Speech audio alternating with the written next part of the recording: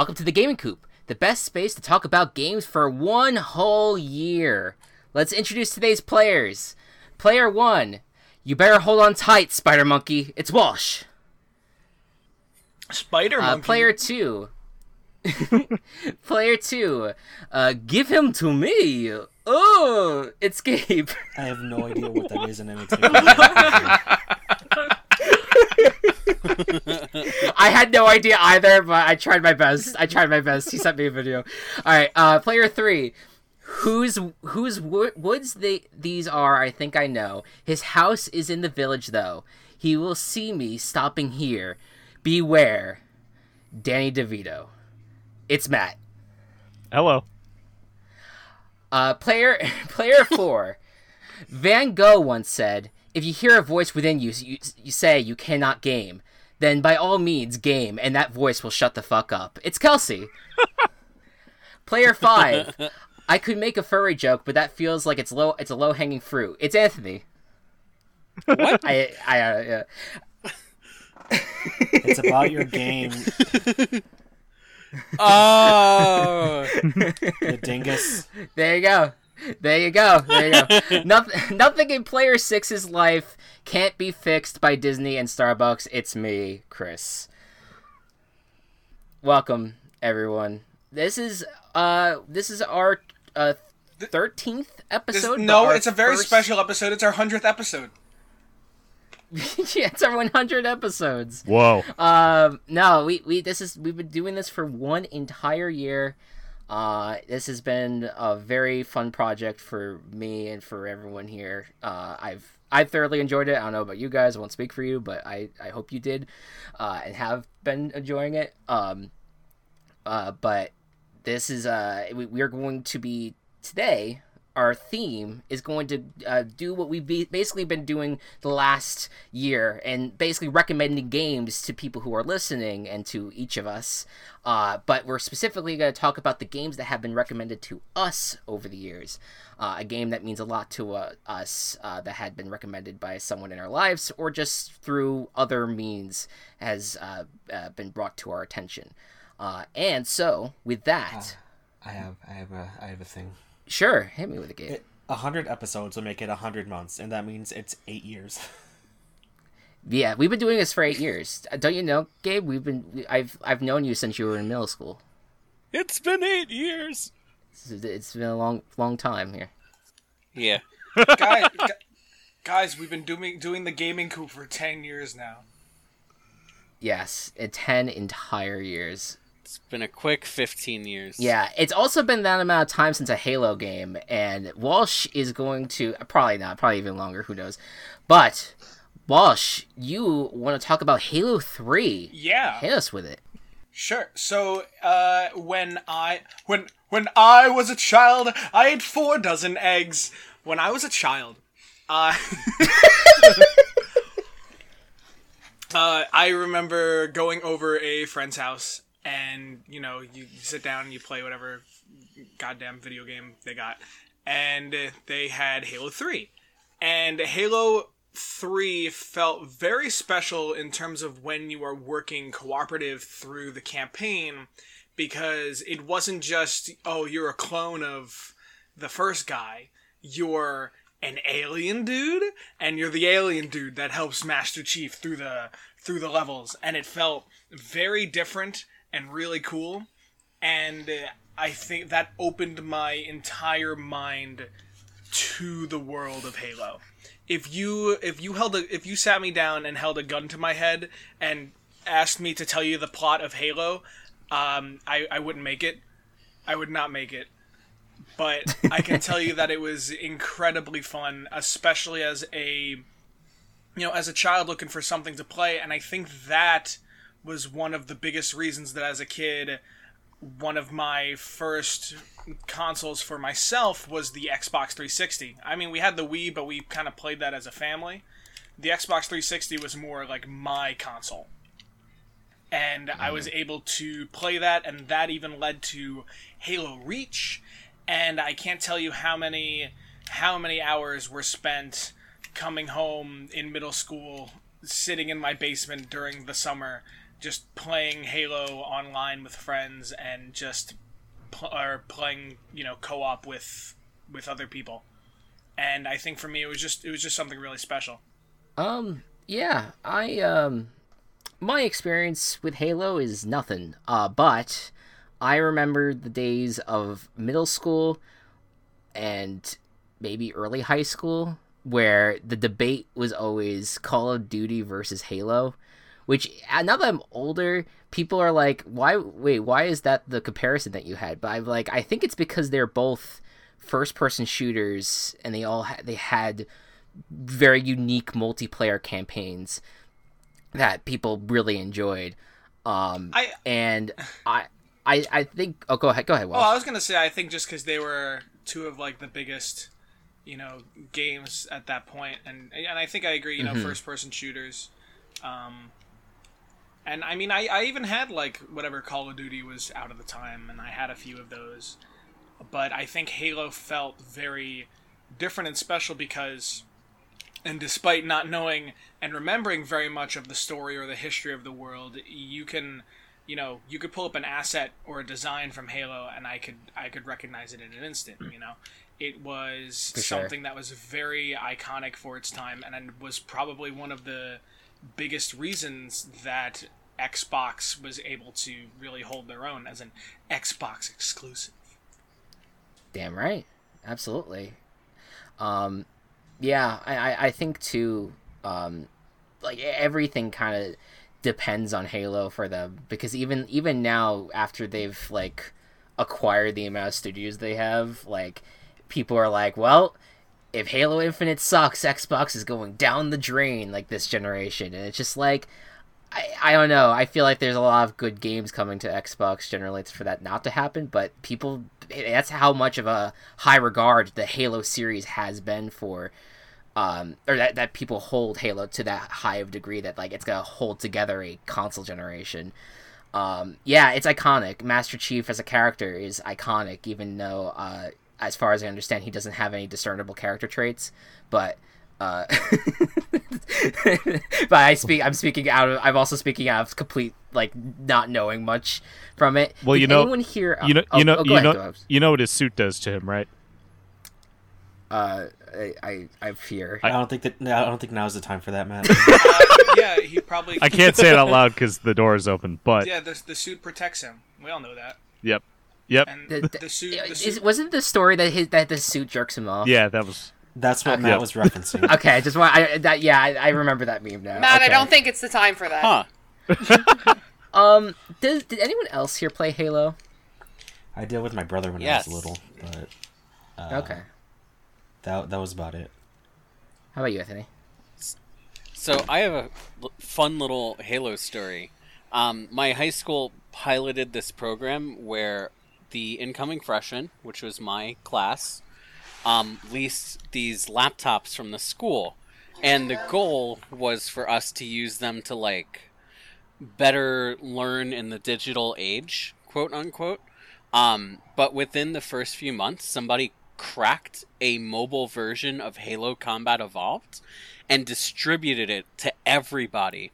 Fuck yeah. And what we would do is we would play it in class, and we would either whisper the server IP address, or we'd start a shared OneNote notebook, and then we would all join into the LAN server and play during class. It was one of the best memories I have of gaming in high school.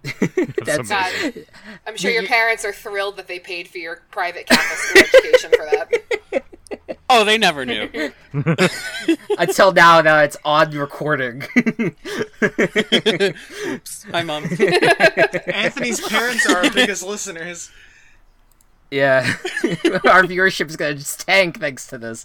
No, that is fun because I know exactly what you're talking about, Anthony. I took a Java programming class back in high school, and I mean I'm sure it happened not in a necessarily computer class, but that people like distributed Minecraft to everyone on their computers, so everyone was playing Minecraft at one point or another, which is probably part of the reason why computer classes ended up being structured where the screens had to face the teacher at all times.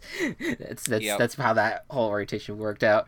But no, yeah, I don't mean to dismiss and not talk deeply about Halo, because I think it's just a blind spot for me. No, but I just wanted to really talk about it because in terms of the theme that we have going, where we're talking about games that were kind of referred from other people and have kind of been passed down from one person to another, and I think one of the biggest things for people was especially like Halo 3, I think was the biggest, at least for our generation. And I think it was just a huge staple and a huge thing that got a lot of people into where we are. Yeah, but 100%. I'll probably talk about Halo Reach a different time, because that was a whole different game for me. Yeah. Now, let me ask you, because I think we have talked about this off podcast, but I just want to get your answer here on the record. Did you say that if you had the means to, that you would play Halo Infinite, or that you would not be interested? If I had the means, I probably would. I just do not. Mm-hmm. I played Halo 4 when that came out, and it didn't really catch too much of my interest, and after that I haven't really kept up on Halo. But sure. Yeah. Yeah, and plus it's a newer developer too. It's not the same Bungie people. Yeah. So, go ahead, Cass. Oh, no, I was just going to say that I only bought an Xbox a few years ago to try Halo. That's, like, the only reason why I bought an Xbox. I had nothing else that would have been exclusively on the Xbox. I just wanted to try Halo, and I played it for 4 minutes. I think 4 minutes. And then I've since gotten a lot of use out of the Xbox, but it wasn't with the anticipation of doing so. I enjoyed Halo. I just kind of like never got totally into it. Like it was hard. It didn't hook me, but it was. It's so iconic, and it's like you said, it's like either COD or Halo, and like it's like a weird little rivalry. And I've never played COD, so I guess I'm Halo, but. I think that's like a really cool choice for this podcast. 100%. Because I in turn would not have considered Halo to be something that Walsh played. Like it just doesn't have a vibe to me that it would be something that Walsh would play. But yeah, and like I said, it is, and we're like Walsh said, like it is like the Xbox would not be where it is today because if it weren't for Halo. I'm hoping that with their new studios that they end up that console becomes more than just Halo, but for right now, I think it's still like, hey, is the new Halo Infinite going to be good? If not, oh, well, I'm not getting an Xbox. And it's like, all right, rip. All right, next up, we move from Xbox to Nintendo. We go to the iconic series of Earthbound. Gabe, hit us with your thoughts. Okay, so my experience with Earthbound, before I even like played it, all I've been hearing about based on like specific fandoms that I'm in, and like I actually played Undertale before I played Earthbound, and that's very interesting. But yeah. But so from my experience with Undertale, everyone's like, oh, it's based off of Earthbound. Earthbound is a great inspiration for this game, and I'm like, what is Earthbound? So I did a little research, and then I figured out that it was like this obscure obscure JRPG, and I was just like, if Undertale was anything like because it grabbed me immediately, so I was like, maybe I should play Earthbound, and I did, and it took me 40 hours to beat the game, and that's going at my own pace because a lot of the time I didn't know anything about the game, and through my experience with it, I can say that it's honestly one of my favorite games of all time. And I know it's kind of weird to say that when 2 entries of the Mother series are in my top favorite games, but that's for a different time. But so during that time of my life, I wasn't having a good time, and Earthbound was just like, hey, you enjoy this, enjoy yourself, and I'm like, okay, yeah, this is fine. Yeah. And it was one of the things I was like, hey, you should like, not to get too heavy, but like you should like live your life to the fullest and keep going. And I'm just like, yeah, that makes sense. So it wasn't Earthbound's entirety that helped me through that specific time, but it was one of the factors that was like that opened my eyes. I was like, hey, stop it. Yeah. Stop it, you fool. And so Earthbound has shed like a very positive light through like pretty much my whole life, and it has not my whole life, but my life after that point, because it kind of worked itself into like my specific brand of like your identity. Yeah, well, yeah, my identity, and it's because of Earthbound that I was like, hey, let me play the other games in the series, and I ended up getting the first game on the Wii U when it first came out, and I was like, hey, this game is garbage, but I like it, because the game is hot trash, both in its difficulty and how archaic some of the design choices are, but it was like the first thing that started this series, and it was the first game to start this huge overarching story between the three games. And then Earthbound was what led me to play Mother 3, which is my favorite game of all time. And it was thanks to that I was introduced to this very obscure but very important series in terms of like video games as a whole. It's just that's the word. Earthbound is very important to me. Yeah. And yeah, that's pretty much my experience with it. It's been a very positive influence. It's been a very positive influence on pretty much my life since then, and it's just a bang up time. Yeah, absolutely. Anyone else have experience with Earthbound? Yeah, so when I was younger, my parents used to take me to garage sales a lot, and at one of the garage sales, we picked up the Earthbound strategy guide. And I didn't play Earthbound, but flipping through it, it had all these like really beautiful claymation arts of the characters and the enemies and the items you'd find in the game. And, you know, this being before the cell phone era that we all enjoy, I would frequently just like open up to a random page and look at the art or read about the story whenever I was bored. So even though I never actually played the game, I really felt a connection to it, and it was really cool to read about. Absolutely.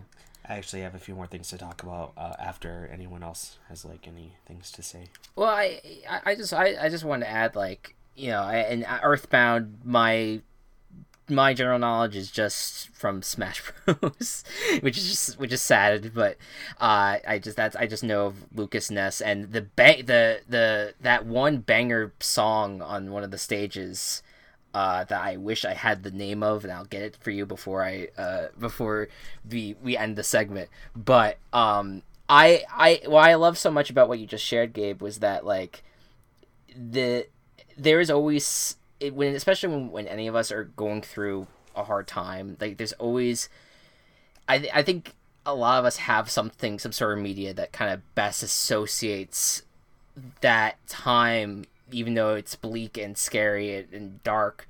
It's it's a kind of a bright spot in that time, and I appreciate that like Earthbound was that thing for you, and that it kind of got you through, that it helped you get through that moment in your life. I could probably think of quite a few things that helped me in that time period, in a time period that was rough for me as well. And it's just, I think that's the power of media in general, but also I guess video games as well.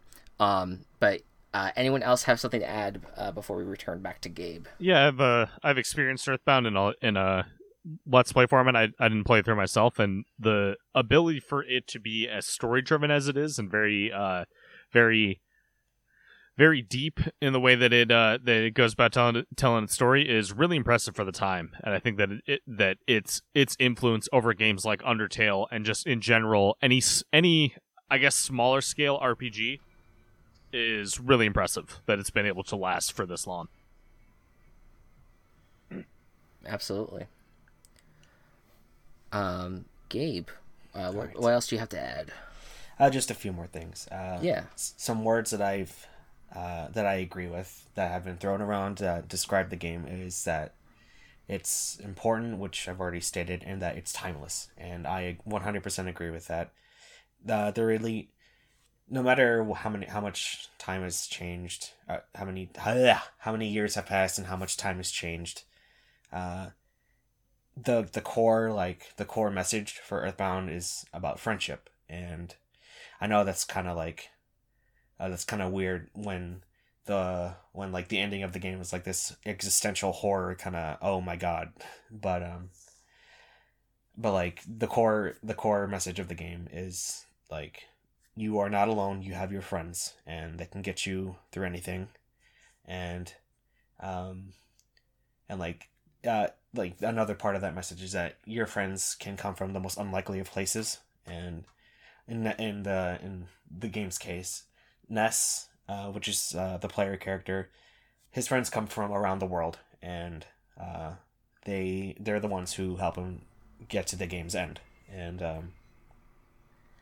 that also stuck with me. I was like, oh yeah, I have friends from around the world too. And it was one of those things that really stuck with me. Another thing, this I won't get into too deep with this. It's just the unfortunate circumstances that led to Earthbound not being a very successful game. While Earthbound, or the Mother series in general, was very successful in Japan, in America, Earthbound was done so dirty because of the lack of like common sense for advertising to be like good. Because in like gaming review magazines or like stuff like that, the vernacular around the time is that whenever something stinks, that means it's bad. And one of the main things that was like advertised for Earthbound at the time was, this game stinks. And the only reason they said that is because the game on launch came with like scratch and sniff stickers that were like they were gross, and I was just are you fucking kidding me? Yes, I remember these. One of them was the mole. It's one of the wildest marketing things that I think has ever happened. I've never heard of this story. That is so pathetic and sad. It is so sad. Knowing how important this game is now, I feel like it could have been wildly successful over here. And now that it has like stuck with those few people that have kept it throughout all these years, and the very few re-releases of it, I feel like it's because of the whole like awful advertising in America is what gives it like more importance. I feel like Earthbound could have been wildly successful in the US too if people weren't goddamn idiots. Yeah. Yeah. It's like children are very like they're very susceptible to advertising, especially at a young age. And doing this to advertise a game that's been so wildly successful in other parts of the world, bogging down like the entire identity of the game to like, oh, this game is garbage, when you don't really mean it. It's just like, oh, it's just an advertising thing. I don't know if there's I am not familiar with any other advertising campaigns that have done that as to that degree. But it's just it's just so unfortunate. Yeah. And it frustrates me because while the game is a cult classic, and the fact that it has influenced gaming as a whole because of how lukewarm or unsuccessful it was in the US, it definitely was the like a part in how beloved the game became. Yeah. That is such a shame, and I know like that's part of the reason why. I'm sure that in the list, a laundry list of reasons why Mother 3 has Nintendo just decided, hey, we're not gonna release this out in North America, probably because they think it's not gonna sell well, and I know that there's some storyline elements of it that I know you and I talked about before that like may like not be as appealing for Americans. But I hope that I'm rooting for Earthbound to get its proper due in this country in North America, because I think I feel like so many people, especially with Undertale, like fell in love with those just wholesome RPGs, JRPGs specifically, that like I can't see that game not being especially a huge success on the Switch, where so many fucking people have the Switch now. So like I don't know. I'm hoping that Mother 3 ends up getting that release, and the other Earthbounds as well get a release on Switch, or at least like the Nintendo Online thing. That's what I'm saying. Yeah. The game has only been re-released twice.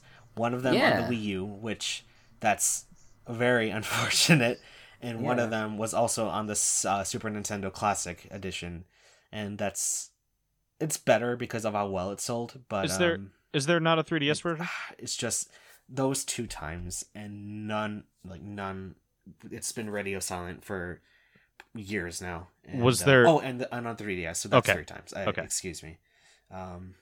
But radio silence ever since, and it'd be such a boost to like the Switch Online if it just got re-released. Like just re-release it, Nintendo, please.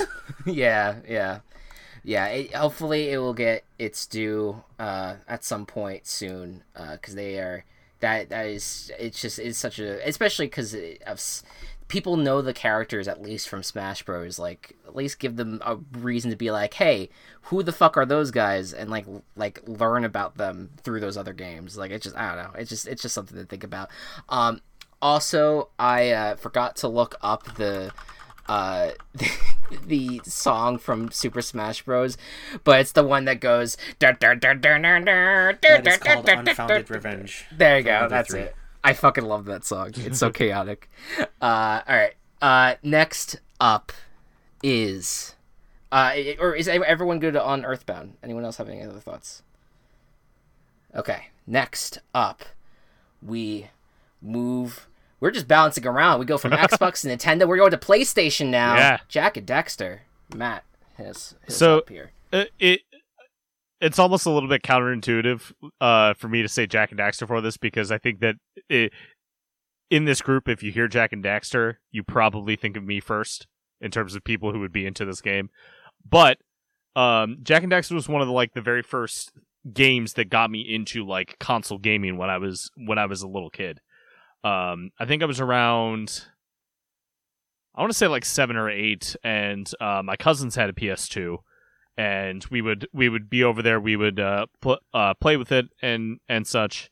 And Jak and Daxter was one of the games that we would play, and that ended up being why we got a PS2 in the first place. And then also getting Jak and Daxter. I don't know if we got Jak and Daxter specifically with the console, but I do remember just the game being so much fun to play. And even though we never got really far in it, just really enjoying it. And yeah, it is a 3D platformer, one of the games that kind of cemented my love for 3D platformers. Very basic plot for 3D platformers, but basically your Jak and Daxter, the title characters, go to a mysterious island, and Daxter falls into a pit of dark eco, which transforms him into an Ottsel, an otter weasel.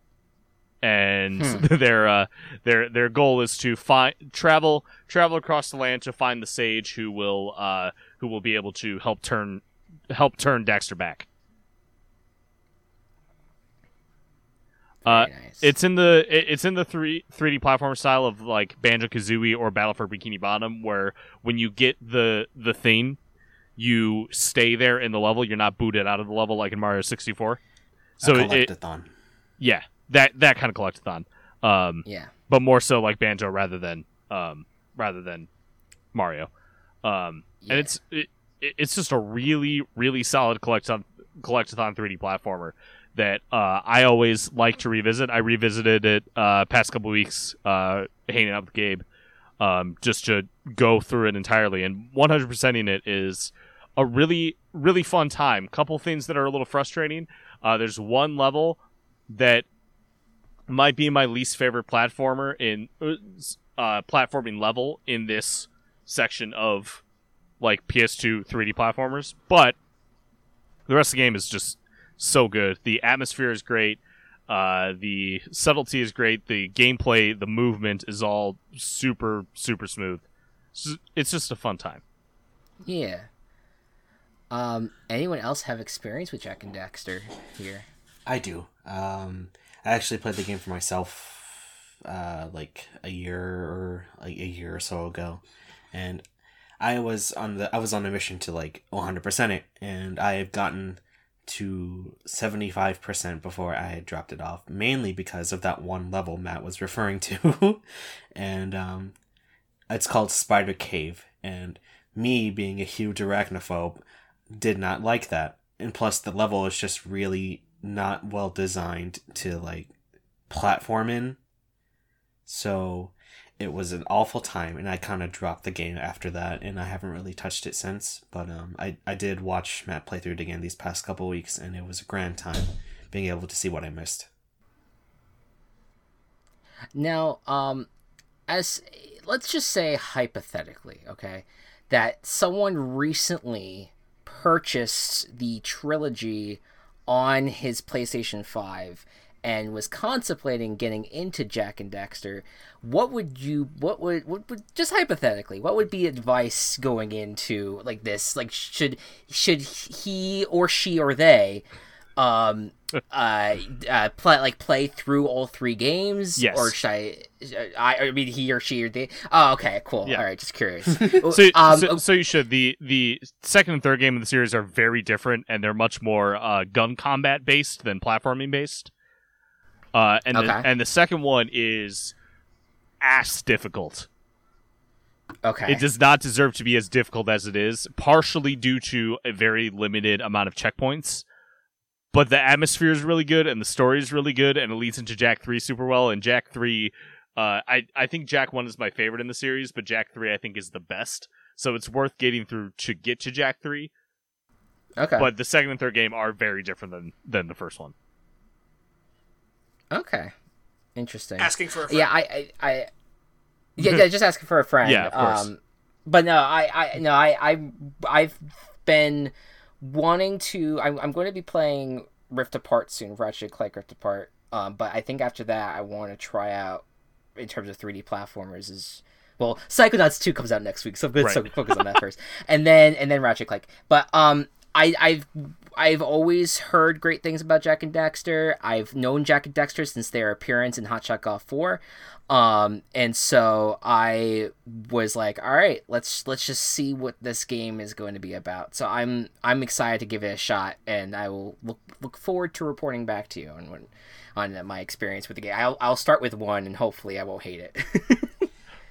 You won't hate 1. Okay, cool. Fun fact. My first introduction to Jak and Daxter was actually playing as Jak in Ratchet Deadlocked. There you go. There you go. Perfect. Anyone else have thoughts on Jak and Daxter? Okay. I'd contribute, but I've actually never heard of it. I know nothing besides what has just been discussed. Just think of it like it's on the same level. Maybe not the same level as Ratchet. But like close. Very They're very fine. comparable. Yeah. Hey, Kelsey. So if you look at the album art that we're speaking from right now, it's actually one of the eggs from the album art is from the game. Yeah. Okay, but like It's called an orb in the game. That is makes true. no fucking sense. It is called a precursor orb. It is an egg. There you go. But yeah, no, it's basically it's a platforming mascot from PlayStation of old. Hopefully, along with Sly Cooper, it's one of the two series that have been dead for a while, and hopefully both of them come back at some point because I like platformers. They're keeping the Sly IP alive through like his appearance in Rift. I forget, is it Rift Apart? Rift Apart. It's same with Jack and Dexter. They appeared in Rift Apart as well, as far as I understand. So yeah, we'll see. All right, let's move on to the mid segment. Walsh, carry us into this. Hello. So, a long time ago, on the same podcast, Far, Far Away, I asked you guys to take a quiz that I made for you. And the quiz, essentially, in a Hogwarts House-esque manner, asked you certain questions, and then put you into the gaming house with different results depending on the answers that you chose. And those 4 houses were the House of Puzzle, the House of Strategy, the House of Skill, and the House of Story. And these were the 4 main components of gaming. And that, these were the 4 elements to be divided into. And so I figured in honor to look back on one of my favorite segments, I figured why not create some lore for the houses of gaming. What is this other than just a Hogwarts ripoff? We need something much more solid. So I reached out to you 5, and I gave you each a different prompt. 4 of you, I asked you to give me some information on the founder of one of the houses, and some information about them, the different characteristics that house looks for, that team's colors, and, their mascot, things like that. And then I asked one of you on information on the school itself. So, the actual name of the school, the name of the headmaster, the school sport, things like that. So, and I also have a very special guest for our 1-year episode. No? You don't want to read it anymore? No. Okay. All right. I will be reading. It's me. I am the special guest. And I will be reading the results here.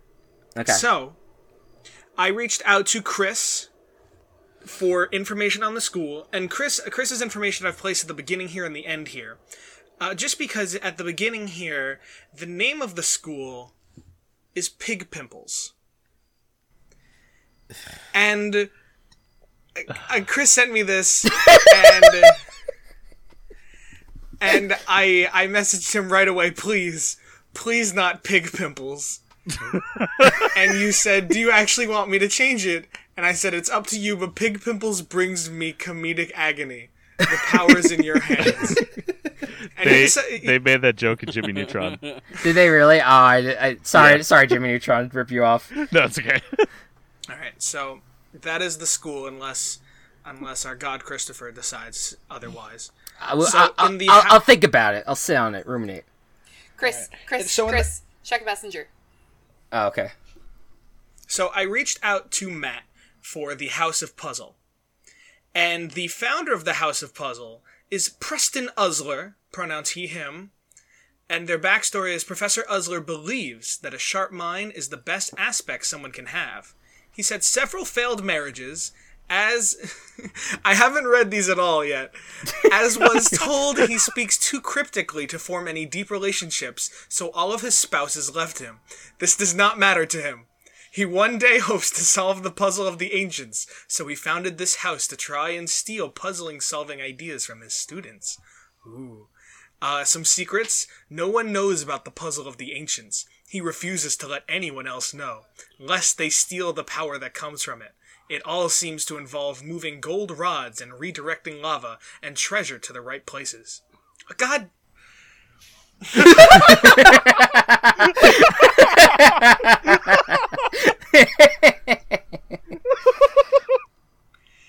So the team mascot is an otter wearing glasses. Their team values are mental fortitude, critical thinking, and personal hygiene. And their team colors are pink and navy. I then reached out to Anthony for the House of Strategy. For the founder of the House of Strategy was... Anthony, would you like to say the name for me? No. Okay. It's Magdalena Warner. Perfect. She, her. Magdalena was born during a military conflict that saw her home country invaded by a heavily armed military force. In order to survive, she grew up studying and subverting the patterns of human behavior. Some days, it was to help her steal food from shops in her village. Other days, it was to avoid armed search parties. As peace returned, she was able to transition her skills into more mundane things and enjoys playing chess and real-time strategy games. Magdalena doesn't share... I believe this is the secret. Magdalena doesn't share the fact that some of her family ancestry dates back to the invading military force, or that she learned after the conflict that she killed an uncle out of necessity. She will also purposely lose games or make bad moves when playing against children or those new to the competition. Lastly, she has a phobia of owls. It's a long story. Okay. All right, We have the time. I want to know. Team mascot is a sand kitten. Team values are compassion and anti-fascism. And team colors are blue and gray. I then reached to Gabe for the House of Skill. The founder being Cornelius Kerner Huskin. They, them. They were born from magically infused farmhouse machinery in 2019.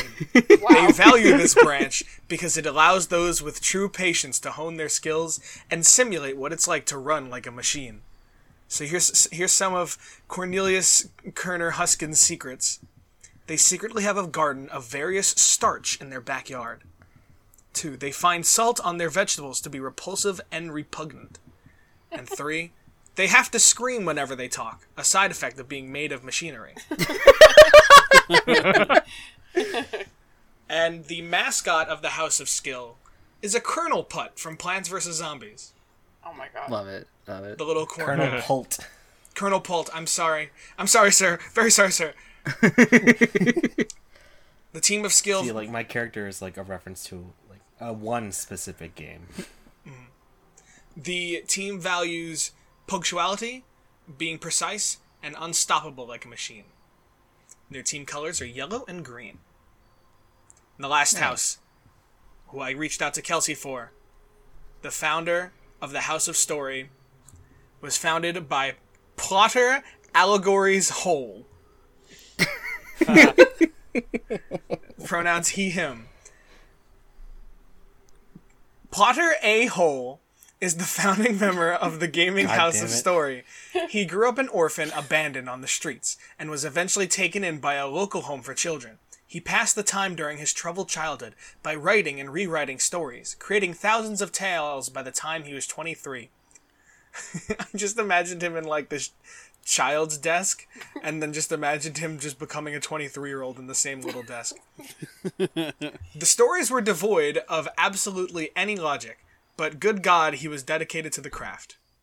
Some of Plotter A-Hole's secrets: he genuinely believes all of his stories make sense. He never gets the joke, but will always laugh and nod. And the drapes do not, in fact, match the carpet. And the house mascot is a Knucker. It's a type of dragon referenced in Beowulf, describing a large reddish-brown dragon that likes to dwell in dark and damp places, or sometimes bodies of water. Derived from the English term knucker holes. Okay. The team values passion, commitment, and napping in puddles. And their house colors are maroon and tan.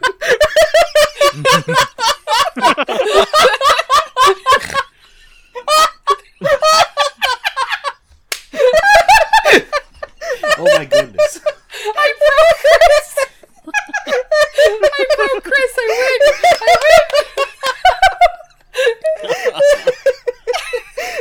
I was just like, everything was perfect because it was because like you talked about that lore, and then like and talking about how the animal is like sitting in puddles, and then just the perfect transition to they like doing these things and also sleeping in puddles.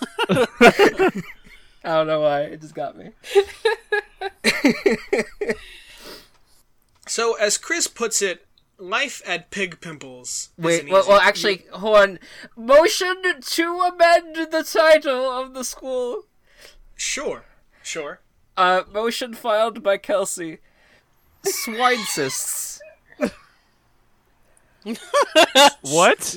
I have no idea what you just said. Swine cysts? Swine cysts.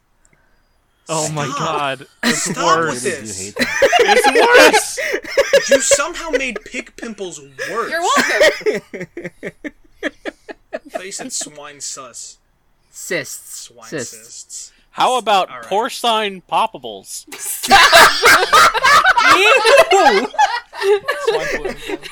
Oh my god. That's enough of that. So, as Alright, Chris well, puts it, we'll stick with Pig Pimples. the current headmaster of currently Pig Pimples is Asgore Dreamer. Pronouns he, God. Oh my him. god. No relation. You're targeting me. I was trying to think Albus Dumbledore, and I thought AD. And I was just like Asgore Dreamer. that was that route. Go on. The big school sport / big competition he puts is, of course, esports. Some of the classes offered are Pressing Buttons 101, The Science of Kojima, and How to Do That One Crazy Shortcut on Rainbow Road in Mario Kart Wii. I asked, what is daily life at the school like? Chris reports, in the morning, students gather in the school cafeteria to have nacho cheese Doritos for breakfast. They then go through their class schedule, which only lasts for 4 hours. The rest of the day is spent playing a game of their choice that they must report on the following day. And some of the secrets and dangers that lay beneath / around the school. The incels of Pig Pimple's past still loom around the school. God. The chance of diversity sucks, and why doesn't that Lombax have big boobs still can be heard to this day. What is going on? So, Chris. What is happening? what? This is the gaming school. You know, this is unfortunately the world that the world that's of gaming. It's the world you created. You had choices. How did they die at the school? Someone had to take out the incels. I mean, Whoa. They never left their rooms. They were never seen again. Wow. And yes, so welcome to the School of Pig Pimples. I'll attach the link to the quiz again, in the, underneath the podcast. And now, not only will you guys know what house you're in, but what to expect while you're in school there. Huh. My teacher is a reference to Farming Simulator 2019. that's perfect. It's wonderful. I think Matt got me with like the ancient puzzle. With the Yeah, that was great. That was good. Gold and water, the gold rods. Oh my god. I just want to say, for the record, we all deserve each other. We all That's so deserve each sweet. other. And however which way you want to interpret that, we deserve it. All of it. All right. Well, it was late at night, and I which is normal time for me, but like was getting a little sleepy. I was like, oh shit, I have to write this up, and wrote that thing up, and I was extremely proud of it. For Hey. whatever reason, I was proud of it. You should be. Wow. But yes, we move forward, and we will hope to welcome you to the Pig Pimples School of Gaming in the future. What was it? What was the cysts? Swine cysts. cysts. I'm Swine sorry. cysts. I think that's brilliant. Just saying. It is. Although But porcine poppables, I didn't know that porcine was a word. So That makes me sick. All right, let's move on. I can't believe I have to fucking follow this, but let's move on. Yeah, well, I was gonna say, speaking of brilliant, we are moving on to the brilliant Bit Life. Okay, so Kelsey. This game, I was torn between two games to talk about, but I decided I wanted to talk about the other one probably more in depth at another time. I am talking about my game that was recommended to me is Bit Life Life Simulator, but is most often just referred to as Bit Life. And it was recommended to me by one of my best friends, and I didn't think I was going to like it nearly as much as I did. I am now obsessed, and I'm going to tell you a little bit about it. So, Bit Life came out in late 2018, quarter 4. Actually, no, it's a lie. End of quarter 3. And how many months are in a year? It's a mobile life simulator game. The developer is Candy Writer LLC. I have no idea if they do anything else. I'm just going to talk about Bit Life.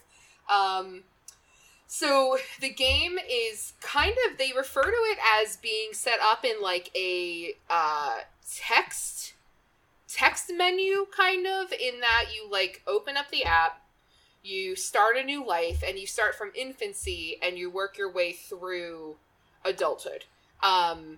You can make decisions along the way for your character. When you're an infant, you don't have a ton of autonomy. You don't have a ton of that. And then random life events can happen where, like, it'll be like, you have to get your vaccinations. What do you do? And you can choose to, like, cry, take them with nothing. You can bite the person giving you the vaccine. Like, you can choose. Nothing has huge consequences when these random life events happen normally. But as you get older, you get more exposure, you make more decisions. There are more things that can happen. The biggest thing in the game, I think, I actually didn't know about this until more recently. I just played the game randomly for a really long time. I would start a new life. At some point, I started being able to make custom lives. I don't know if that's, I have no memory if that was because I, like, bought an upgrade or if it just started happening. I literally don't know. It was in the middle of me being really sick, and I don't remember anything from that time. But you can also make, like, custom lives where you, like, pick where you're originally born and your gender and if you have any special skills, your name, etc. But there are achievements in the game which are, like, pretty cool and sometimes hard to get.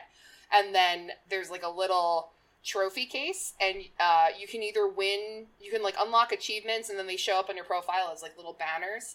And then there are also challenges. So, like, for the achievements, as of this past December, there were 172 different achievements that you could get in the game, and in 23 different categories. So examples of categories for the achievements are longevity, wealth, career, combat, disease, entertainment, fame, fertility, social media, crime, pets, sports, etc. So, like, for example, fertility as being one of, like, the achievement sets, it pretty much focuses around fertility. So, like, if you're a male, there's one that is have 100 children in one lifetime, and the achievement is called super sperm. And you essentially have to literally have and father 100 children. I've recently won that one. There's another that's called Fertile Myrtle. And as a female, you have to give birth to 25 children in one lifetime, which is really difficult. Because if you start having too many children, your health plummets. And you only have a certain window of time of fertility, like in normal life. So it's considered one of the more difficult. I mean, the 100 kids is even more difficult, but just as an example of some achievements that you can get. Also for, like, longevity, there is like, complete a full life, like, start and finish a life from birth to death, because you can, like, abandon a life partway through, but then there's, like, octogenarian and centenarian, and so you have to try to live a certain lifespan, and then you also have to, if you die in the game, you can choose to continue as one of your children. So, like, one one of the most extreme difficult achievements is called Living Legacy, and you have to achieve a 5,000 year generation. So you have to keep playing children until you reach 5,000 years. The longest I've gone is 500, a little over 500, which is the Strong Genes achievement, and I have not continued that legacy yet. But it's a lot. And then, like, wealth is that you need to have, like, a ridiculous net worth. The most extreme one of that is called Bittionaire, and you have to have achieved 1 billion bit dollars, or whatever currency you're in the world. The most easy way to do that is be born as a royal in Saudi Arabia. You pretty much, by the time that you're like 13, you've gotten that achievement. If you start a random life, it's at random, but if you do a custom life, you can like force that. The game has not been without its controversies, though. As you can imagine, just by some of the subject matter I've touched on, people feel it's not child appropriate. And even in some efforts to make it more digestible or appropriate for children, it really isn't. It shouldn't be played by children, in my opinion. It is available, I think, on all mobile platforms, and I don't know if there's an age restriction for it. I would hope that there is. I looked it up, and the icon for it is a right, sperm. so that was one of the things I was going to say. At one point, instead of a sperm, they changed it to being a child in the womb, like a profile of like a child with the umbilical cord. At some point, they switched it back to being a sperm, because I don't really think that's going to keep people from getting a hold of what the play is in the game. Another thing that they changed is that you can have abortions in the game. There used to be an achievement for having 10 abortions in a lifetime. They have removed that achievement, and the option is no longer to abort. You either get to keep the baby or don't keep the baby. So, like, Holy fucking shit! You can still have an abortion, but they've, like, removed the like, it's no longer like, yay, you've aborted 10 times. Like, they've removed that option. That's all. That being said, the game itself, something that I love so much about it is its extremely snide sense of humor, and like it's not afraid to do weird things. Another thing that they had to change in the game is like you could assault somebody. Like you. So okay, hold on. So you come up to. I don't know who just made that noise, but it was like that was really. Me. It was that like was me. it sounded like somebody happening? opened a vacuum. Yeah, that was me. That was me. Right there. Like in the game, if you're in like middle school and somebody's bullying you, you can choose to fight them.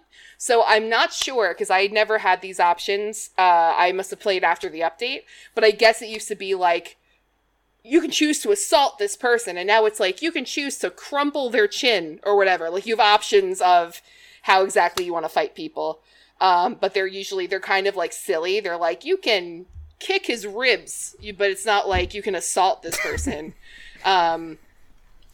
Yeah. I usually stomp the neck. Yeah, you can stomp the neck. Yeah, so Skylar, that's Skylar's voice. Jesus. And Skylar's who recommended me the game, and that doesn't really need an explanation. And then just kidding. So I don't know. Yeah, it's hard for me to like describe the style of the game, because it's to me, it's extremely chill. Like, I'll literally play it before bed, and that's probably why I don't sleep well. But the the format is essentially that you make the character, and then you just keep progressing either in 6-month or 1 year spans of time. And then random events can happen, and you can make choices, and you pretty much just try to accomplish whatever goal it is that you're trying to accomplish. Currently, so I mentioned challenges before. So every once in a while they issue challenges, and they're only for a limited amount of time, and you have to try to complete them. And if you complete them, you win a customizable item. Not that you can customize the item, but that you can use it to customize any character that you play. And it's usually like a wearable, so it's like a hat or a pair of glasses. But like as an example, the other day, one was like an Arnold Schwarzenegger challenge, where it wasn't called that. I forget exactly what it was called, but it was like Terminator. You had to, I think it might have been called the Terminator Challenge, but it was essentially like you had to be born a male in Austria, become a bodybuilder, move to the US, become a movie star, and like one or two other things. Become a governor. Yeah. I don't remember if it. I don't think it went into the. I don't remember if it went into the political career or not. But I didn't complete that one. But then, like, the other day, it was like the Deadbeat Dad Challenge, and it was like, become a father, become an alcoholic, abandon your children, have more kids, abandon those guys, and, like, never be employed a day in your life. You can never have a job. And then I didn't complete that one either. I'm currently working on the WAP Challenge. And the WAP Challenge is... be born a female in New York, become a stripper, become a famous rapper, have 2+ double platinum singles, and bathe 5+ cats. And in that order. Huh. So it's at least 5 wet ass pussies. Is that Cardi B or? It's supposed to be Cardi B. Like, it's a reference to her life. So I'm up to the fact where I need to have 2+ double platinum singles. That's my current, and then I have to bathe 5 cats. So, yeah. One of those seems much easier than the other. It does, except I had to end up... So if you screw up, you can go back in time. You can use a time warp. There are some things that you can purchase in-game. Time warp is one of them. It costs 99 cents every time you want to turn back your life. And then you can choose to turn back in 5-year increments. But you have to pay 99 cents each time. So I don't do it very often. But I screwed up because I did it out of order. I forgot that you have to do it in order. And I tried bathing my cats too early. And then in order to have 5 of them, because I didn't have a lot of money, I was living in a small place. So I can only have as many as 3 cats. So I gave one of my cats back to the shelter, and then I could no longer adopt cats from the shelter because they were pissed. Oh, no. And so I was like, fuck. So I realized it too late, and then I time warped like 15 years, and I started over. But I'm doing okay right now. Good. You're on your 4th So cat. I don't know. It's like, it's absolutely not for the faint of heart. It's bizarre, and it goes places, and it has a sick sense of humor. But I find that it's like super chill because I can just pick it up, play a couple of years, and then put it back down. And then I can switch between lives. Like, I can save a life that I'm currently in progress of and, like, start a new one if I want to do something specific. There's a lot of different ways to make money. One that I did, the first challenge I ever finished was called what was it called? Sorry. It was based off of a mafia movie. I think it was The Godfather, right? It wasn't called The Godfather Challenge. It was another mafia movie. Goodfellas? Yes, it was Goodfellas. So it was the Goodfellas Challenge. So it was like you had to be born a male in New York, join the Italian mafia, work your way up to underboss, kill like 5 fellow people off like fellow gang members or whatever. And then I forget exactly how the challenge ended, but I finished it. But in order to do that, in order to even be considered to become a part of mafia family, you have to commit crimes. So in the game, you can do your entire life. You can just be a criminal. But, like, the kinds of criminal activity you can do is bank robbery, burglary, grand theft auto, hitman. You can hire a hitman.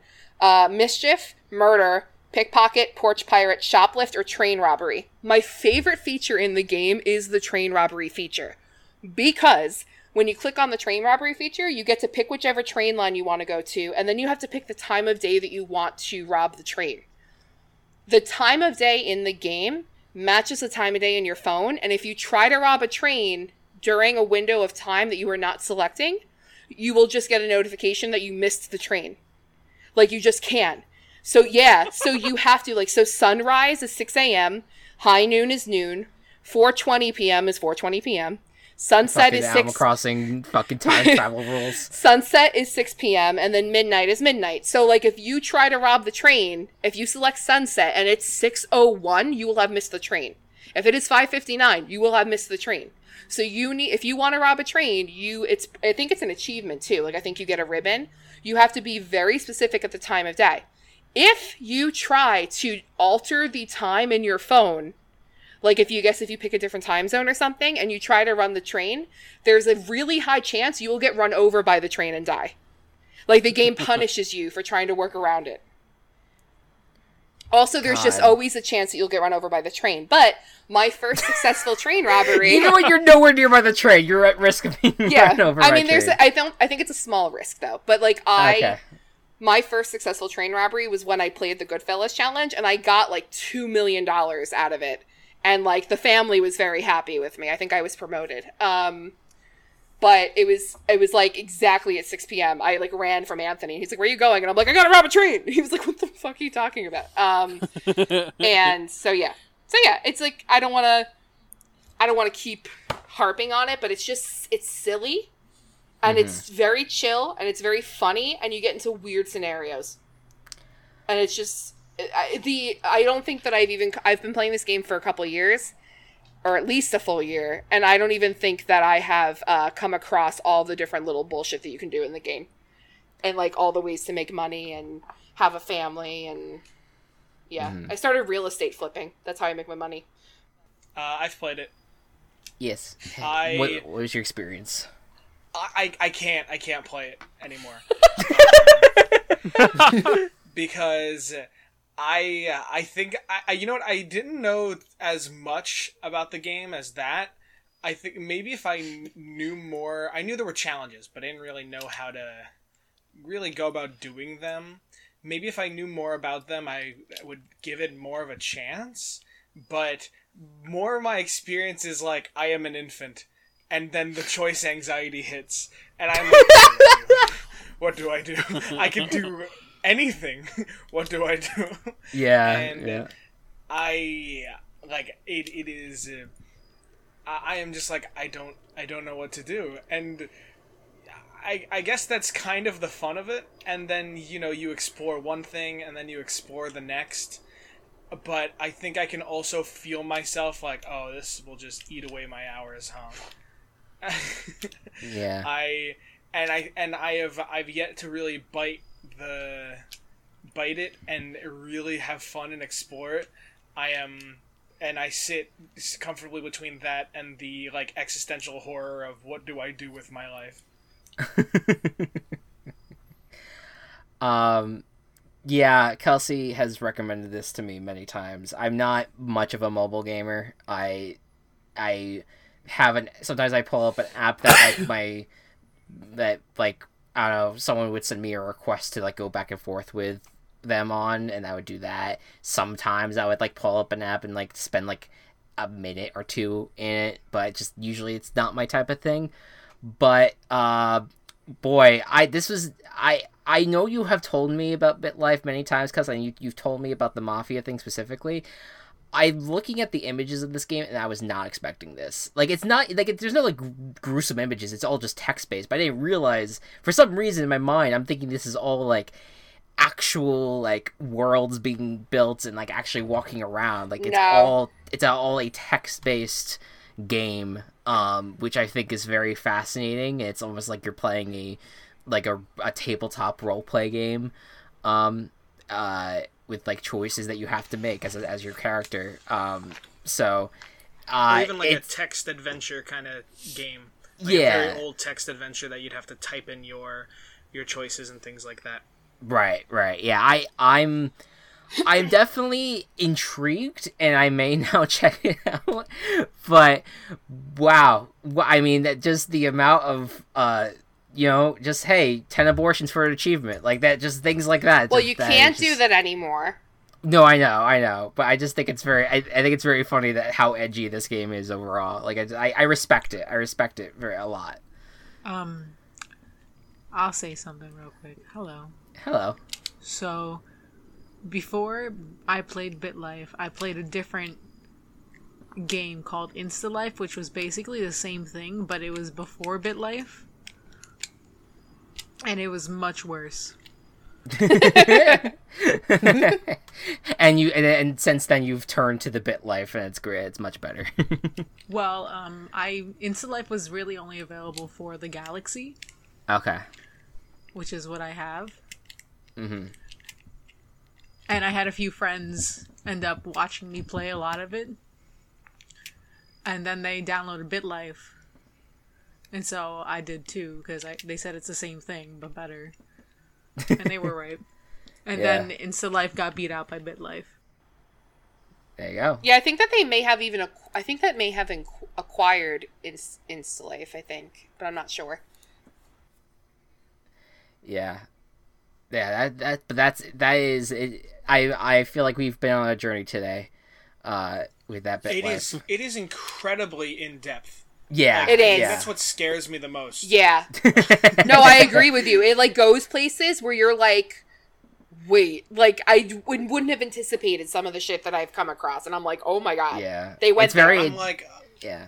But there will be like weird mini games and things too. I'll be like, oh, I'll steal a thing, and the next thing I know, I'm trying to escape prison and doing like a weird puzzle thing. Can I just tell you, the escape prison thing? I had to. People have every single map on YouTube, and when I was doing the Godfather one or whatever the fuck it was, the Goodfellas, is that what you called it? I got put in jail so much that I relied on looking up the YouTube and like stopping it every 3 seconds to copy the moves in order to get out of prison. So like there is a way. Like each puzzle has an answer, but it's so fucky wucky. It's so fucky wucky, and it's meant to be really hard to do. Well, yeah, it's supposed to be simulating breaking out of prison. Right, exactly. Yeah. Yeah, but the whole game seems very daunting, but can I just tell you what my favorite achievement is, and then we can move on? Sure. So there's certain achievements that have to do with animals specifically. So there's like rescue an animal, a lion tamer is rescue a lion, and you have to keep it as a pet, whatever. But there's one that requires you to yell at a leopard, and the achievement title is Deaf Leopard. And that's my favorite one. I haven't done it yet, because I have to encounter and rescue a leopard and then yell at it. Just go to the exotic pet dealer. I haven't done that yet. We have now learned that there is an exotic pet dealer in BitLife. Mm-hmm. Wow. All right. Well, is it free on iOS? Yes. All right. So for people who want to take on this game, I think that there's experience. like you can do like a no ads or like an upgrade thing for like a few bucks, but I think beyond that it's essentially free. Yeah. Y'all, whoever downloads it because of this episode, hashtag the gaming coop. Send us your experiences, please. Yeah, tag us and let us know. Yeah, tag us, please, at the gaming coop. All right, or even just at Team Chaos Productions. I would love to see you guys get into it. Team Chaos Pods. There you go. All right, we move back to PlayStation, and we go to a shooter that I was introduced to only a few days ago when we were discussing our topics or our games for this exact episode. It's called Fur Fighters Vigo's Revenge. Anthony, what the fuck? Yeah, what the fuck is right. So, when I was 7 years old, I was in Target with my parents, and we were at the video games case. And I had my eye on a game that I wanted my dad to get me, and he looked at the case for Fur Fighters, and he's like, this game looks really cool, you should get it. So I was like, alright. And for those listening at home, it is a teddy bear whose head is ripped open, he has bloodshot eyes, and he's holding you at gunpoint. And holy crap, this game is freaking amazing. So, you start off by loading into this village that is completely empty. And you're exploring these family homes to, like, this tune of really, like, catchy 2000s synth music that's, like, kind of relaxing. And each home tells a story about its owners. Like, the dragon's home has, like, this hoard of, like, gold and gemstones, and the cat's home has, like, this giant walk-in closet that I legitimately got lost in, and it's because they're fashion designers. But all of the homes are vacant because the game's villain stole all of the animals' children and their spouses, and the people who were left behind are banding together to get them back. And the settings are incredible. The first place you go to is a version of New York City called New Quack City. And you get to explore the city during snowfall, and you get to go to places like the World Trade Center. The game was released in June of 2001, if anybody is curious. And the Guggenheim Institute, And they're really creative about creating these massive, almost open world areas for you to explore. And they have these really incredible puzzles too. Like at the Institute, they had you do kind of like a heist to rescue one of your babies. And the way you're supposed to do it is to use a giant diamond to refract the laser security system so that you could pass by it. And like, imagine being 7 years old and learning about light refraction. Like, this game has taught me science things way before I was supposed to. And I loved every minute of it. And other settings take you to places like a giant hydroelectric dam, the Kennedy Space Center, the International Space Station, a lost city in the jungle, and a dinosaur's house where you're like the size of an ant. And the different rooms are different levels that you have these puzzles and objectives in. I can confidently say that given the soundtrack, the environments, the puzzles, and the gameplay, that this is the best game I've ever been recommended. It is still incredible, like, even to this day. The humor is funny, the game is interesting, the levels are really fun to explore and have really cool secrets and Easter eggs, and I would recommend this game to anybody. But it is fairly violent, given that there's a lot of guns and a lot of ways to kill enemies. Yeah. But once you get past that, it's really something special. And I just want to share 2 really special clips with my Gaming Coop members, because, as I mentioned, the World Trade Center is in the game, and there are 2 particular puzzles that are a little unfortunate. One of them involves smacking one of the towers into the other tower to send a baby over to the other one. Oh my god. And the other one involves tricking a biplane into crashing into one of the World Trade Center's communication towers. This came out the June of 2001. Yeah. So, yeah. Okay, so I gotta say, putting what you just said aside, I have a little bit more respect for this game, because the idea that you were able to kind of like learn these things, and like it has a lot more depth than I actually thought, because to me on the surface it just feels like it's just a bunch of stuffed animals shooting each other, but the fact that there's a lot more depth to the story and the worlds themselves actually like intrigues me a lot about this game. Will I play it? Probably not. I don't even know if I have the means to, but I love the fact that this is something that your father got you, and I love that that it's just was not. I love the PlayStation 2. I think I would. It probably is because like of the weird games that were on that system, and it probably for that reason is my favorite system of all time. But it's like the idea that this game, and like you have like A Dog's Life, and you have like, I don't know, the Simpsons GTA game of hit and run, you know, like, and you just have these just weird ass PlayStation 2 games on there. Like, I don't know, I respect it for what they're doing here. Amazingly weird World Trade Center focus. But yeah, no, I like that you shared this. Thank you. Anyone else have thoughts on Fur Fighters? This seems like just exactly the type of game you would expect from this cover art. I'm telling you, this not as mindless as it seems like, though. It has a little bit of depth, well, just a tiny bit. It's like so wacky and so funny. It's got like a really weird sense of humor that's almost kind of like Airplane style. Like, I just shared a image of the villain who is like, I think like a wolf or something, but he has a little tiny pet human that just kind of like scurries around and hisses at you. I hate that. I hate that so much.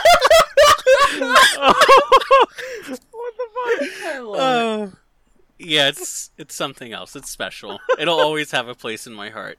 Yeah, absolutely. Absolutely. I have been speechless this whole time because this game is just like blowing me away. Yeah.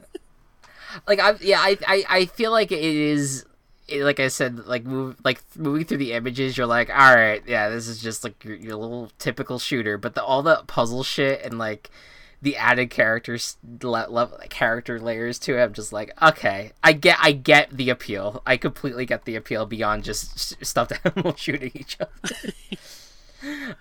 Wow. I almost want to play it now just because of like how out of the box this game seems. Absolutely, yeah. I mean, I have a working PlayStation 2 somewhere. It is just like so endearingly weird and funny. Yeah. I love it. Wow. All right. Well, I definitely encourage anyone to look up these images. Maybe not the World Trade Center stuff. But... I might just share like some of this stuff on the social media. Yeah. I was definitely planning to with the box cover art, but showing like the little like hissing human guy it is so funny. That's yeah, no, that got me. That was good. All right. Any other thoughts on Fur Fighters? I hate the hissing baby thing. I don't think it's a hissing baby. I think it's a hissing man.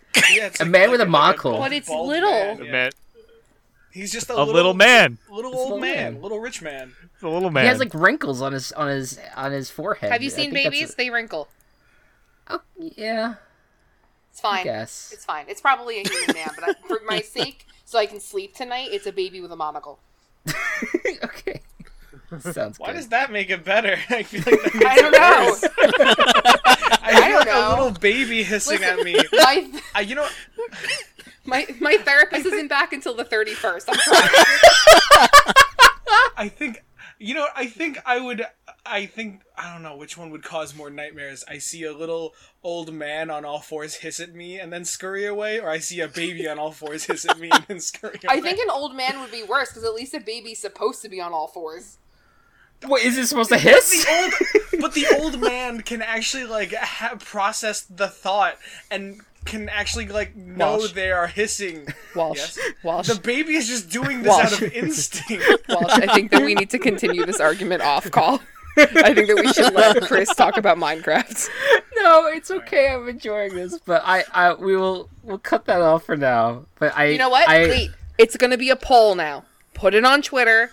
Okay. Is it worse to have a baby with a monocle crawling off horse and hiss at you, or an old man in the same scenario hiss at you? I hope I can remember that. Would you rather that. fight one man baby or one baby man? Right, exactly. One full-size man or 100 baby-size babies. 100 baby-sized babies. Then you get an achievement in BitLife. Right, exactly. Would you rather fight one man-sized man or 100 baby-sized babies? Although that is a good question. Would you rather fight one man-sized baby or like... God, all right. Yeah. Minecraft. Thank you. Speaking Yeah. of man babies. Yeah, man babies, yeah.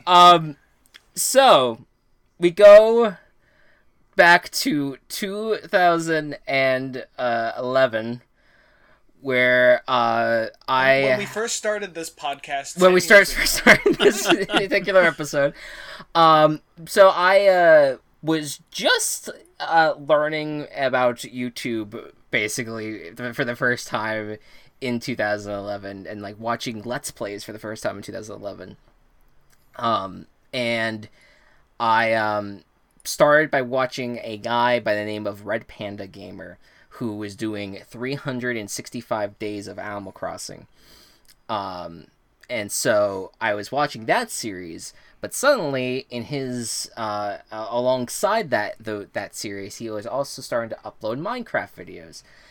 And I had no fucking idea what the hell Minecraft was. And I was looking at it, and he was playing with friends, and it intrigued me enough where I was like, okay, maybe I'll get it. And so I'll do what any, 14-year-old would do, and asked his parents to get get it for him for Christmas. And I believe that was the case. And so on Christmas morning, that was the first time I started playing Minecraft in 2011. And it was all I did for about a decade of my life was play that fucking game. It was created by Hatsune Miku in 2009. But the official release was not until November of 2011. So I kind of just like joined right when the official release came. And so I've had a lot of complicated feelings about the game now. I love the game for what it did to bring this group together. Because without Minecraft, I don't think this group would be together. And that's very sad to think about, but I think that there is a lot of truth there. I would agree with that statement. And it's that and My Sims. I mean, it's both of those games. Yeah. And I love this game for the fact that it brought people together, and we had so much fun loading up custom maps and playing those custom maps, whether it was PvP or just adventure maps. We had fun building in creative mode. We would dabble in some survival mode. I went through multiple different groups of people in terms of like playing different on different private and public servers with people. I've had incidents where someone would go to burn my house down and I'd have a complete meltdown, and my mom would have to cajole me. And completely like calm me down. But there was moments that were much more happier than that, of like just having I did this thing for a long time. I used to have my username was like the Mr. Wee Maniac or Maniacal Gaming, whatever the fuck it was called. But and so I created this thing called the Maniacal Olympics, where we would play a bunch of custom maps, and whoever would win those would win points and would be able to create their little trophy in a little creative server that we created that was kind of like our Olympic village. I'm probably just talking nonsense now, but there's so many amazing memories that I have from the game, and the game itself is just a sandbox game where you are just walking around this empty world and you can just break anything and build anything that you'd like.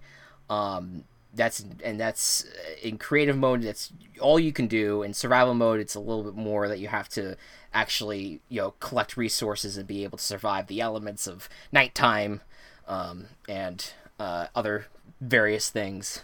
But where I'm like iffy about the game now is just because of who the person is that actually didn't make it. Obviously, it was not Hatsune Miku. It was not Hatsune Miku. It was another creator. His name is Notch, but Notch is a transphobic, horrible human being, racist, homophobic. Just kind of like pull from the deck of horrible people cards, and he's probably amongst that. And so I feel like because it came from the one guy, and he has since departed Mojang, which is the company that makes Minecraft, and there's other people, better people, hopefully, that are making the game. So I have a lot of complicated feelings about it, and I also have never beaten it on my own, and it's not a game, like, at its core, it's not a game that interests me in beating.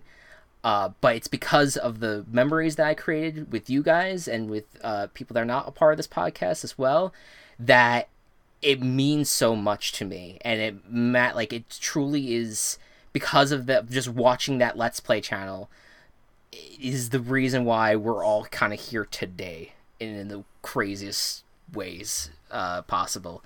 But I would love to hear from others who have played Minecraft.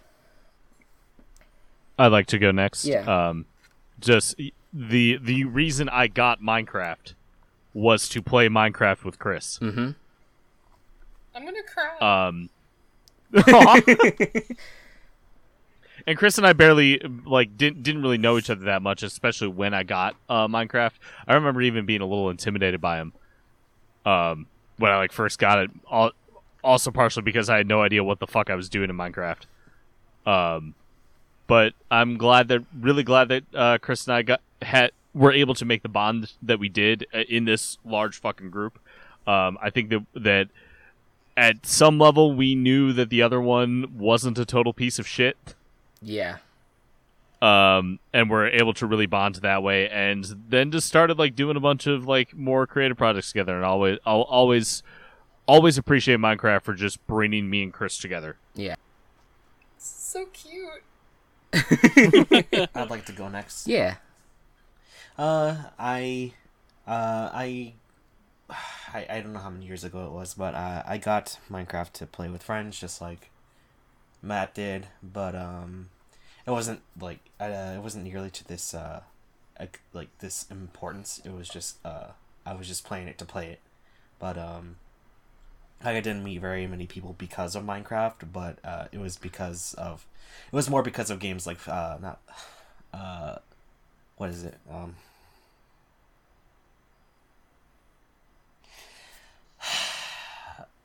Not Gang Beasts.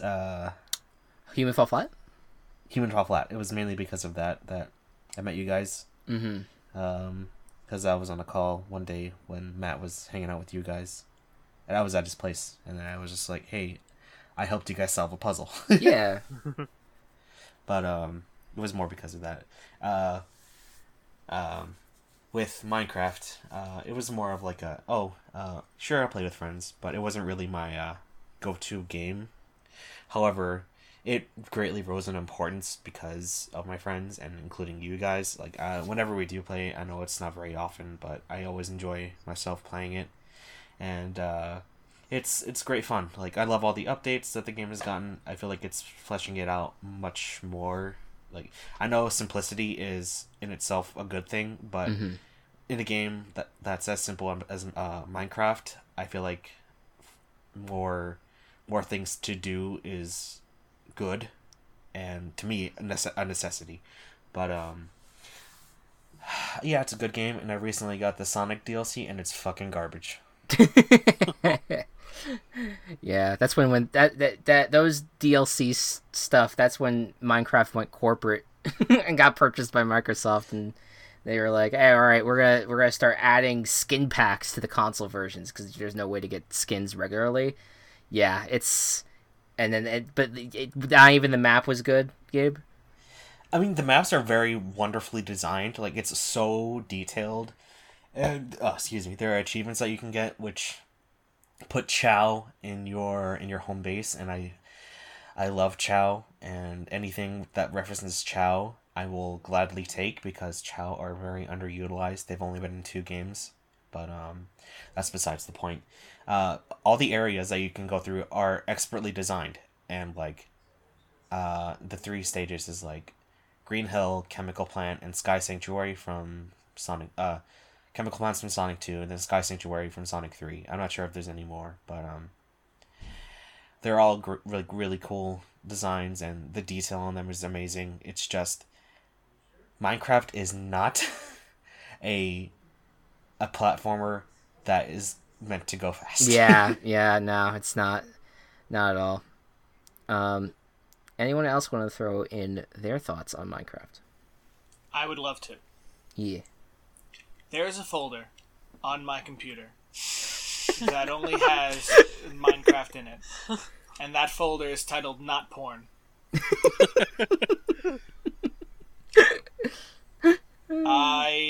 I guess in a weird way to come full circle, from going to talking about Halo and the Xbox, when I first heard about Minecraft and was first getting into it, I got it on the Xbox. And you guys were talking about how on the consoles they only had skin packs, and that really brought me back because I remember coming so close to almost maybe I did buy a couple skin packs, but yeah, a lot of it was I started on the Xbox, and there were things that I still to this day a lot more of the more complicated things from the game I have no idea how to do because they just weren't in the Xbox version yet. I remember when they added like the Nether to the Xbox, And I'm sure for everybody else it was, oh, it's just the Nether. I've done that before. But to me, it was this brand new thing. It was like, oh my god, what is this?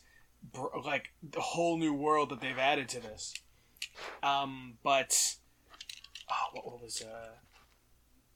yeah, it was just this whole different way of experiencing it, and then to go from that to a PC or a Mac, it's weird. It is really weird, but it is like picking up a bicycle with a different controller. It's Sure. It is. I think it's really nostalgic for a lot of people. I remember. Do you guys remember when it was like such a meme when people were like, "Which one's better, Fortnite or Minecraft?" Oh yeah, yeah. Wasn't that like last year though? That was pretty. Yeah, it was recent. like in the last few years for sure. Yeah, but I mean, how, like, I think that's just people, because, like, even just to talk about, like, how we did the Call of Duty versus Halo. Yeah. Well, it was like. Oh, go ahead, finish what you're saying. No, I was just kind of blabbering on. I don't think I really had too much left of a point, but yeah, it's definitely a game that I think has been really special to a lot of people here, and to be able to go on and be able to play with you guys and a lot of my other friends, it's been really fun to just be creative in a sandbox and get lost in it. Yeah, Minecraft was Fortnite before Fortnite, and obviously Fortnite is definitely bigger than what Minecraft ever was. Because, I mean, not that Minecraft didn't have its mainstream moments, but, like, I've never seen a game be as crazily mainstream as Fortnite was, and I think it's just purely from the collaborations that they were able to make, but... That and the accessibility, but that's a different conversation. 100%. I think that's part of it, too. And because Minecraft's fucking, like, what now? It's like $30 to purchase? $40 to purchase? I mean, that's not terrible in the grand scheme of things, but still, it's a lot compared to Fortnite, which is free. I think for me, I had it for a while. I was like, I think Minecraft is my favorite game of all time, but I think it's the fact that all my positive feelings about the game, though, are kind of because of my friends and because of the memories that we create through the game. I think that's the only reason why I still hold it in high regard. But I say that, and then I still watch people who play Minecraft all the time. There's a series called Hermitcraft that has a ton of different YouTubers that are part of it. I watch like 9 of them on like a daily basis. So like, I don't know, maybe I do like Minecraft more than I want to say, but like, I think that it's not the game itself that is great. I do think they're doing a great job, and I think it is amazing. It is fun to kind of go in. And for me, it's very relaxing to open up Minecraft and just play a peaceful world and just hang out and listen to music or listen to videos or podcasts, just to kind of like hang out and just get lost for a little bit. But I feel like what has made Minecraft great from the beginning is the people that make it great. My YouTube is what it is today because of Minecraft. YouTube is a cesspool, but Minecraft is like, that game skyrocketed the amount of people watching YouTube on a daily basis, especially the younger generation, because we were all fascinated by what people were doing in that game, because the shit that people would create in Minecraft was fucking nuts. They have people put full games in Minecraft now. Like you play like the entire Super Mario Bros, the original game, in Minecraft. It's like, how? I have no idea how redstone works. Yeah. I've seen people play Pokemon Red in Minecraft. Right. Yeah, like, it's absolutely fucking wild. Or even if it's just like they set up the Game Boy and do all the redstone and like have the game be there, or they have an entire world that you walk around first person as Pokemon Red. That's fucking wild. And so, like, hey guys, I made Minecraft in Minecraft. Right. It truly is just such an amazing... I love it as a platform. I don't completely love it as a game, and I hate where it came from. But Minecraft is always going to be a very important part of my life, and a very important and it will always be something that I will cherish forever. And it got me through high school, which at times was rough. And like especially talking about games that just like really got you through the like the tough parts of living. Like that Minecraft was really like a great escape on that front. And so I really appreciate what the game did for me. But fuck Notch and all hail Hatsune Miku. I never played Minecraft, but my absolute favorite thing that references Minecraft is the meme from Lil Nas X's Montero that somebody recreated. Do you remember it? He went through the Nether as he was descending on the pole. As descending up, yes. Yeah, it was the TikTok. Yeah. My favorite Minecraft meme is Creeper. Aw, man. Fucking yeah, that was a whole other subculture. The music videos, you Captain Sparkles parody videos. Yes. When I first got, I guess my first Apple product, I got my first iPod Touch, and the first thing that I bought and downloaded with real money was Minecraft parody songs. Yeah. And this was before I had even touched Minecraft. Like, I didn't know anything, but there is just something, like, that infatuates you with it. It is, like, oh, what is this? What is that? Yeah, you just get lost in it, even just watching it, or even being in a completely different world from it. It is still something that catches you. And really keeps you. Yeah, for sure. Anyone else on Minecraft? Yes. Yeah. Continuing the theme of playing Minecraft with people on machines that have other purposes. I had a job as a college student in tech support, and of course everybody there was big nerds, just like I am. So we installed Minecraft on the school computers, and we had a LAN server that we would put a world file in a shared location, and we would all log in and play together. And over the course of a summer, we made this, like, minecart ride through our world with, like, a glass dome through caves and water and stuff, and it was just so cool. I loved going to work every day and just logging in and chipping away at the world. That's awesome, man. And I think that's what it is. Like it's fucking it's virtual Legos. You can create the world of your dreams that you want in Minecraft. It's fucking great on that front. But yeah. And I think with that, we've come to an end of this episode. I'm surprised we have not hit 2 hours.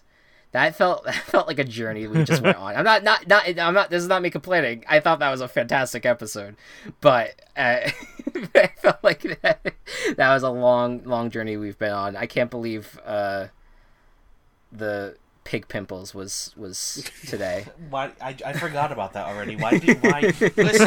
Listen. We need something to listen. You want to talk about like bad creators? We need our own IP to dethrone the Hogwarts fandom. That's what it's called, right? The Hogwarts. The Hogwarts fandom. The Hogwarts fandom is dying. Yeah. Retweet to kill it faster. Wow. Retweet if you're a real Hogwart.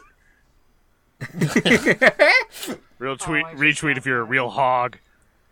Or if you have warts. I just got pig pimples.